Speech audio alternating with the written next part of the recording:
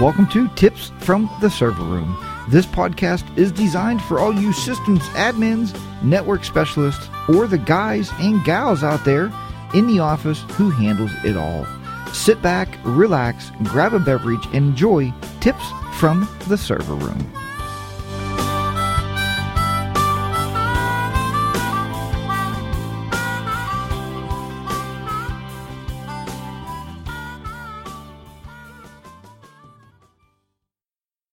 Hey folks, welcome back once again to Tips from the Server Room.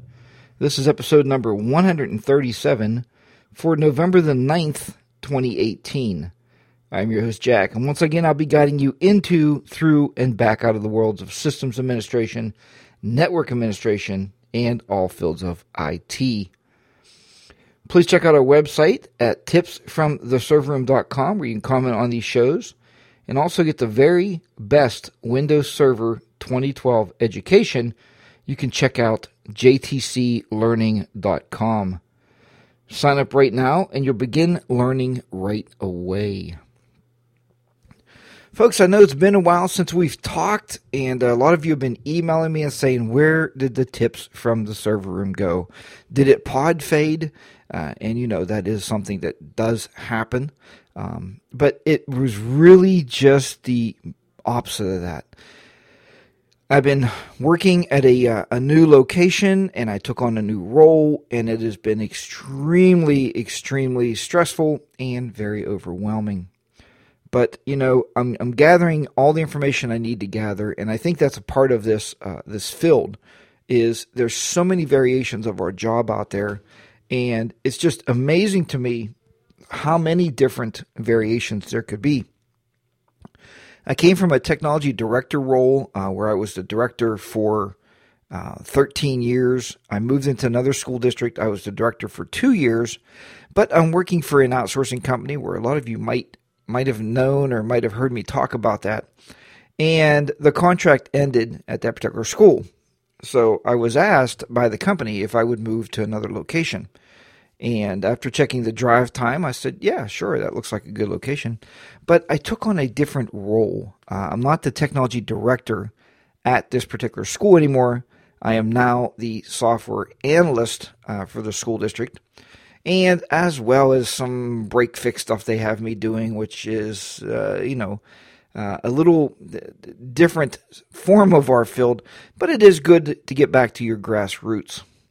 So tonight, as I'm sure this show probably told you in the title there, we are going to be talking a little bit about GPOs. I've been working a lot with GPOs in this new role, and I wanted to share that information with you. And remember, you can go to my YouTube channel. It is 42 Technoman. 42, the number 42, TECHNOMAN. And I will post this video up there. I wasn't going to do any more videos with this podcast. I was just going to do a straight podcast so you can listen to me in your car, babbling on and talking to you and bringing up some great new tips and tricks of the server world, as well as just being a computer person in general. I try not to gear these shows based around, we're not gearing this show based around the fact that, you are already a systems administrator, you've been doing this for years, but maybe you can still pick up some tips. I often say that I'm gearing this show towards, kind of the accidental techie out there that's never really did our job. But I think the show in general, this particular podcast and these videos can't help, it definitely can help you elaborate a little bit and learn more about our craft. And I think that's a big thing about running servers, network switches, and what have you. It's not an easy task. My new job as a software analyst, I was thrown into it. And there was a young lady that worked there and gave me about, a couple weeks of, maybe a week and a half of training as far as their systems, which if you work in school districts, all the systems are pretty much the same. They just have little different outtakes of how you run them, like student information systems, busing programs. I also run lunch programs, and every single software piece in the entire school district I am running and I'm responsible for. And that would be things like CAD software, which is, I've done this for years. And when I first walked into the school and they started talking about they're having trouble with the CAD licensing server, they don't quite understand the CAD and how it's licensed and how it activates to the server. And I said, well, I've done that for years, and I'm sure I can help you there. And I successfully set that up in about a week. I was able to set it up and get everything loaded with the new version of 2019 AutoCAD, as well as some of the other stuff like Inventor and some of the stuff that the CAD classrooms use. So yes, you can mold yourself around, and I would suggest if you're in this business, always keep your options open. Many times I'm offered positions, or I'm offered, contract work in different places where they need some help. And allow yourself to be able to get in there, but don't ever overstep that bound. Don't step in and say, look, I can cluster your servers, and you've never built a cluster before. You're going to look a little silly when you get stuck and you don't know what to do next. So be very careful what jobs you accept, and be careful of what roles you accept. Make sure that you can fulfill those shoes before you walk into that job. So, and I know we all need to work, and we all look for jobs all the time, and we're all looking for, some way to make money in this field. But be very careful of what bounds or what shoes you step into. Now, with that said, tonight on this particular video, you do not see my face, obviously. All you're looking at right now is a Windows server. It's actually a Server 2016 I have spun up here. And the reason that is, we're going to talk first of all tonight about GPOs. Now, we've been doing a lot of group policy management, and this particular week, it was really interesting because we had a lot of problems with our computers logging off. And it was just to the point where they didn't know what was going on with these computers. Why were they taking 30 or 40 minutes to log off? And if you have a 40-minute class, so when the kids come in and the computer's still logging off for the last group of kids that left, and it's taken 30 minutes out of a 40-minute class, you see the dilemma. So I sat down and I started looking, and I said, look, a while ago I took a systems administration course, and I found some great ways that we can actually be able to run these commands and see what is running on that particular computer. So with that said, we're going to look at this server, and we're going to show you that command that I used to figure this out. I simply went, and hopefully this will load up here for me, to a command prompt. And what I typed in this command prompt was very simple. If you type in result, and you type in a /H, and then you type in result.html, and you hit enter, it tells us it's not being able to run. Well, let's see here. That's not good at all, is it? It's not a batch file. It can't run out of there. Let's see if we go back to the root and run that command again. Nope, can't be ran. Okay. Let's take a minute here. And we'll go back here and see if we can get the command here. Just to make sure.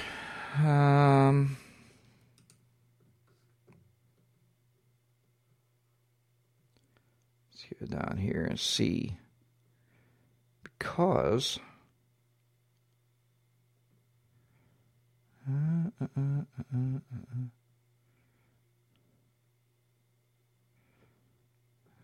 okay, so that's why. See, if you have the wrong command, so we're going to type in here GP group policy result, and then we'll throw in the H, and then we'll type in result HTML, and it's actually running to build a report. And that report is actually known as the RSOP. Okay, so now if we type in RES, hit the tab key, we can bring up this report, and it just comes up in one of your browsers. Whatever your default browser is, the report will come up in. Of course, the computer is running a lot slower than I would wish. But here's what that report looks like. Now, this report will get you out of a lot of trouble with your group policies. And when I pulled this report up on one of the computers that was giving us the trouble, I started digging around a little bit, and I started sliding around this thing, and I was looking down here. All right. And it says applied GPOs and denied GPOs. All right. So under the applied GPOs is where we were looking, and we had a list of group policies that were firing against this computer. Well, I knew what I was looking for. I was looking for something that was happening when the computer was logging off. And when I was looking for that, I was trying to decide what's happening when that computer is logging off. And, I started digging around a little bit, and I found that there was a log off script running. Now, we know that the script can also be in the users, right? Let me see if I can get you into here. We're going to look at we're at Active Directories and Users. And we know that in here, under Users, see if I have a user set up. I actually don't. Let me go into the administrative user here. If we go to Properties, we know that under the, I think it's, let's find it here. Under the Profile, we know we can have a logon script. But, I started talking about, where is the log off script coming from? Well, it was coming from a GPO. And that's what we're looking for here, is the GPOs being applied and denied GPOs of what's going on with that particular computer. And sure enough, I found it. And once I found that, I was able to go, we'll just minimize this off our way, and we'll get rid of the command prompt. We don't need that. I was able to go to the GPOs and found out that one of the GPOs that were set up was called Log Off Web Filter. Now, that would be okay if we used the clients for our web filter, and the web filter happens to be, I think it's called iBoss. So the iBoss web filter was running, but we don't use the clients. So that log off script was trying to find that client to kill at the end of the session to log that user out of the web filter, but it couldn't find it. So that was the hang up. So all I had to do was go into GPOs then, locate that particular log off script, and I just deleted it. Once I deleted it, we did a GP update /force, and the computer's updated, and the log offs now are absolutely perfect. The kid clicks start, log off, boom, they're logged off the computer, they can walk away from it. There's no more hanging. And the clients are absolutely ecstatic over that. So that is a big, big part of your GPOs. And it's a big part of being able to do that and work with that particular thing. But again, it is no more than not overstepping where you need to be. So if you're walking into a client or you're walking into your CEO's office and he goes, "Why is those computers doing that?" And you're like, "I'm sure it's a group policy somewhere." Don't blurt it out too fast until you go out there and actually be able to use those commands. And remember the command that we used to get this report. Oops. Bring us back up here. Oh, there it is. To get this report was the GP result space /H space. And it could be any name you want, really. I just use result.html. You can use, GPO.html. It doesn't matter. It's actually just writing that to your own personal computer, and you can pull that up and you can look at these reports. But make sure you're able to use some of the tools that we have out there. And that tool is just built right into Windows. So it's on at least every version of Windows 10 that I know of. So how do we build GPOs? Well, GPO is a group policy object, right? It's a way that we manage the workstations without having to touch every workstation.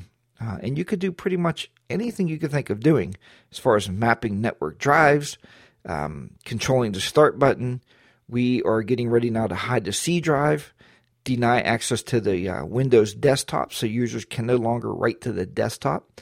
They'll have to write everything now to their OneDrive. And it's just a very nice way of doing things. I will suggest, and I used to do this, I used to write everything in this default policy. So I used to go in my default policy and go to edit. And in here, you will find out there's computer configurations and there's user configurations. So the way this basically works is either it's going to when the computer fires up, it's going to pull the policies for the computer configurations, or when the user logs on, it's going to pull the policies for the user configuration.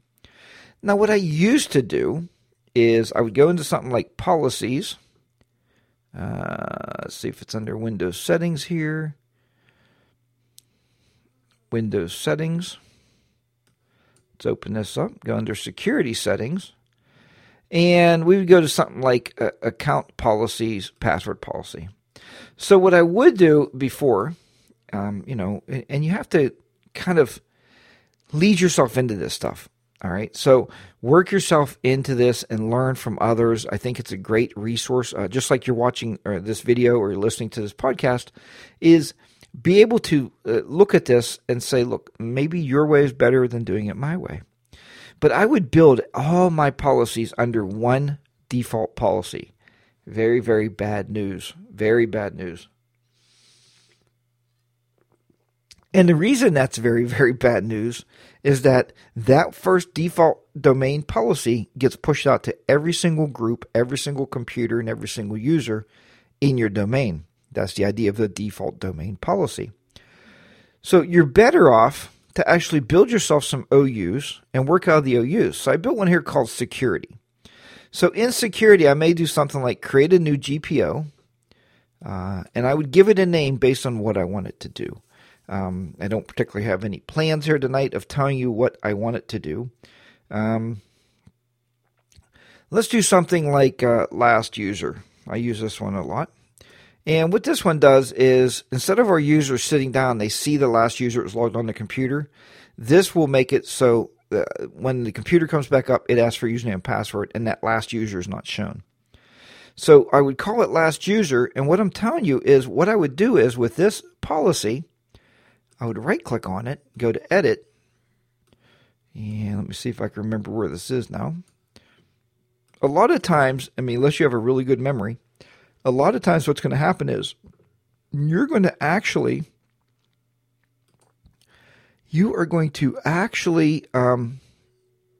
have to Google what you want to do, unless you have a good memory. See if it's under local policies, security settings. So here is everything under local policies, security options that we can do. Okay, like redirect CD-ROM access to locally logged on users. But what we're going to look for here is to get rid of that policy. And since I do it all the time, I kind of know where that is. Let's see. Right here. Interactive login. Do not display last user name. So if I double click that, and if you don't know what it does, click on the Explain tab. Do not display the last user name. This security site determines whether the name of the last user to log into the machine is displayed in the Windows login screen. If this policy is enabled, the name of the last user to successfully log in is not displayed on the login screen. If it's disabled, the name of the last person is displayed. And all I do is I click on here and I enable it. And I click OK. And you can see it's enabled. Now, the reason I'm telling you this and the reason I'm showing you these videos, and like I said, I wasn't going to do a video tonight, but I think this is one where we have to work and have a video for it. If this ever gives me problems under security settings here and last user, I can just go in and delete it. I can delete the policy. So once that's set, I'm not going to change anything else in that policy. I'm going to just close it. And then the only thing that is doing is taking away that last logged in username. So if we wanted to do something else, you would click on it, right click, and maybe you're going to do a password policy. If I can spell password. Password settings. And this way, if anybody ever comes along, they can come in here and they can see your password settings. So we're going to go here. It takes a little bit more work than going through and security settings. This is where I would come in and I would do my account password policy. This is where I would do my password policies like enforced password history, password age, minimum password length. We always define this, and we set ours to 8, just like so. And you can see right there, it's 8 characters. Password must meet complexity requirements. So you got, your capital letter, your exclamation points, your special characters, and that is a nice way to do that right there. It's really nice. The enforced password history, we do enable that, and that's saying like you can't use this same password. I usually set that to 3. So as you can see here, 3 passwords remembered. So it's going to remember the last 3 passwords. So if they type in dog, dog, and dog, obviously it won't work because it needs 8 characters, and it can't remember the last 3 passwords. Password age, the maximum password age, that means when is it going to expire? So a lot of people make it 42 days. We make ours 60, and we can do that. All right. So it is now 60 days, and your minimum password age is 30. So 30 and 60. Once you have that done, just close it. Now, if you ever have problems with this when you're applying this GPO, is you can always just go in and you can delete that. Or if you want to put people to a different security group or a different set of GPOs, you can just make new OUs and be able to do that and move those around. So that is why it's so important to use organizational units, and that's why it's also important to break all of your GPOs out. Plus, another person coming into the network and sitting out that server can probably find and figure out what you did when they're having trouble. So it's nice kind of trail to leave behind. If you have time, we like to document all this and have everything nicely documented out in flowcharts to say like what, who has what policies and why they have those policies. And that seems to work out pretty well for us. So the next thing I'm going to talk to you about is looking at this server. We are going to go ahead and go into Active Directory and users. Now, so many times, and in my class, if you go to jtclearning.com and you sign up for the, right now, I have a Windows Server 2012 R2 course in there, but that's going to work for you across the board, across all the servers, platforms, because they haven't changed that much over time. So if you sign up for that course, it's relatively inexpensive, and I think it's like $250, but you can get a lot of learning and a lot of understanding of all this server stuff that kind of maybe tipping your brain a little bit saying, wow, how do I manage all this stuff? But if we go in here in the OUs, a lot of people I see will put their users under this users folder, and they will keep putting users under there, putting them. But if you click on the users folder and go to new, and we go to something, let's see here. Nope, that's not where I wanted to be. Let's go up here. So if we're going to go up here and go new, all right, and we are going to go organizational unit. And I don't like this protected thing because I can't delete them. And that's exactly what it's for, is protect this container so it doesn't accidentally get deleted. So if we did something like company users, and we create that, that's going to give us an organizational unit of company users. Now in here, what's nice is I can go to new, and we can go organizational unit. Again, I'm going to uncheck this. I'm going to work in here finance. So these are all my financial folks are going to be in here. Go back here. We're going to create another organizational unit. This is when it's nice when you're starting to set up a server for somebody that you get to actually control this. And it's not to say you can't go in there and rebuild it. We've rebuilt, and I've rebuilt a lot of servers, a lot of messed up Active Directory schemas, and they've been really messed, let me tell you. So in here, we're going to talk about maybe HR department. And the reason this is really nice is it allows us to move these users around as far as we also make one in here. Now, we are a school district, right? So we will have one in here called subs. And the reason we do that, I can apply different GPOs to the subs. I can also make sure that my subs in this list, I can set their accounts up to expire maybe at the end of school. So if you have a company coming in, maybe you need some temporary usernames for maybe an outside contractor, what have you. We could do something like contractors. And we can click Don't Protect. And we can have contractors in there. So you could just keep building this out. Same goes with computers. So this computers is just one folder where you can have all of your computers in here.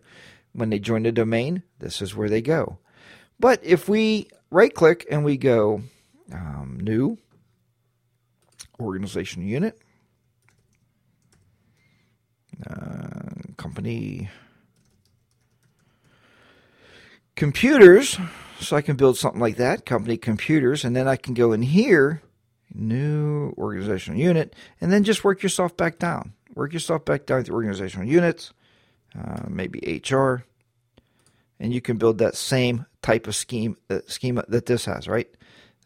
We can build a HR, actually it was called HR department, so we can rename.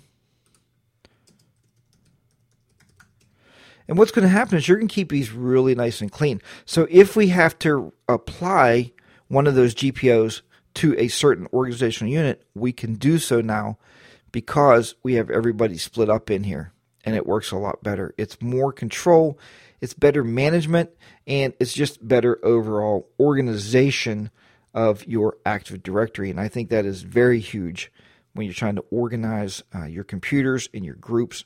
And it's just a better way to just manage the overall server itself. So, it's very clean and very, very easy. So anyway, I want to talk to you a little bit. Well, I guess that kind of takes over organizing your Active Directory to make sense of your entire company, and that's kind of what this does. If we had different sites, I've seen some people do stuff like this. New organizational unit. Maybe they would do UK site because, no, let's first do,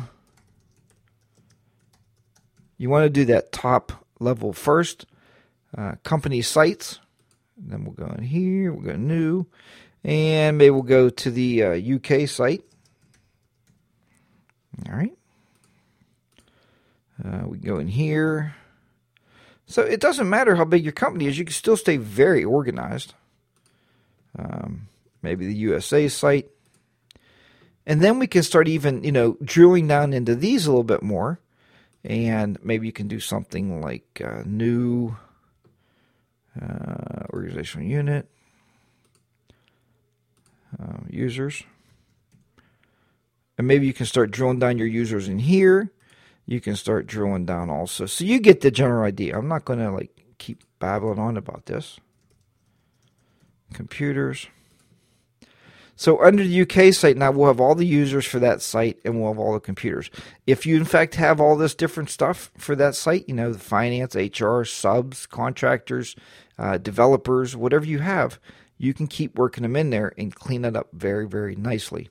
So that's just a great way to keep your company organized, and I think it's really, really a good idea. So folks, I hope you've enjoyed this episode of Tips from the Server Room. And like I said, I'm sorry I haven't been around much, but taking on this new role has been very, very stressful and very strenuous to my old brain.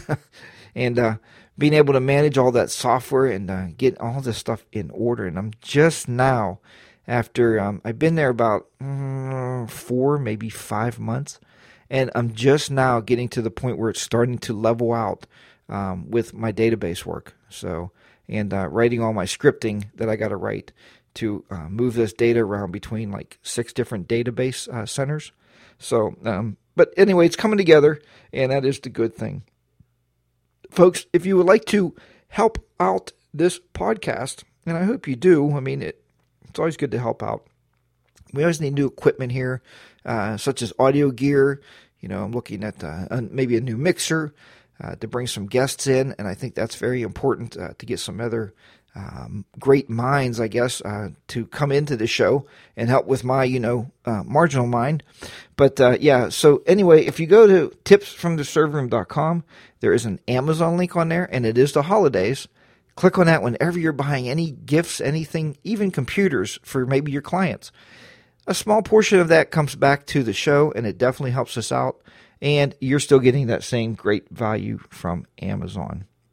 So, folks, I want to thank everybody for listening, and thanks for all the great emails I've been receiving asking where the show went. Has it pod faded? I think let's call it pod paused. We paused the podcast for a little while, and we'll see where it goes. We'll see how many people actually respond to this show and see how many views we get on YouTube on this video, and we'll see how that takes off. If it takes off, we'll still work on some new shows for you. By all means, drop me an email. I would love to hear from you out there. And, you can always email tipsfromtheserverroom@gmail.com. And let me know what you're thinking about the show. Let me know if you have any ideas for future shows. And I would be glad to put something together for you. So thank you so much for listening and watching. Thanks for subscribing and downloading. And I will talk to you next time. Take care, everybody.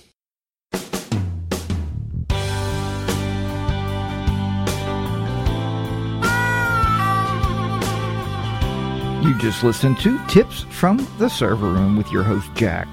If you have any questions, please drop me a comment at tipsfromtheserverroom.com. Thanks again for tuning in and downloading the shows. Now sit back, relax, and listen to the remainder of the music. We'll see you next week on Tips from the Server Room. So long.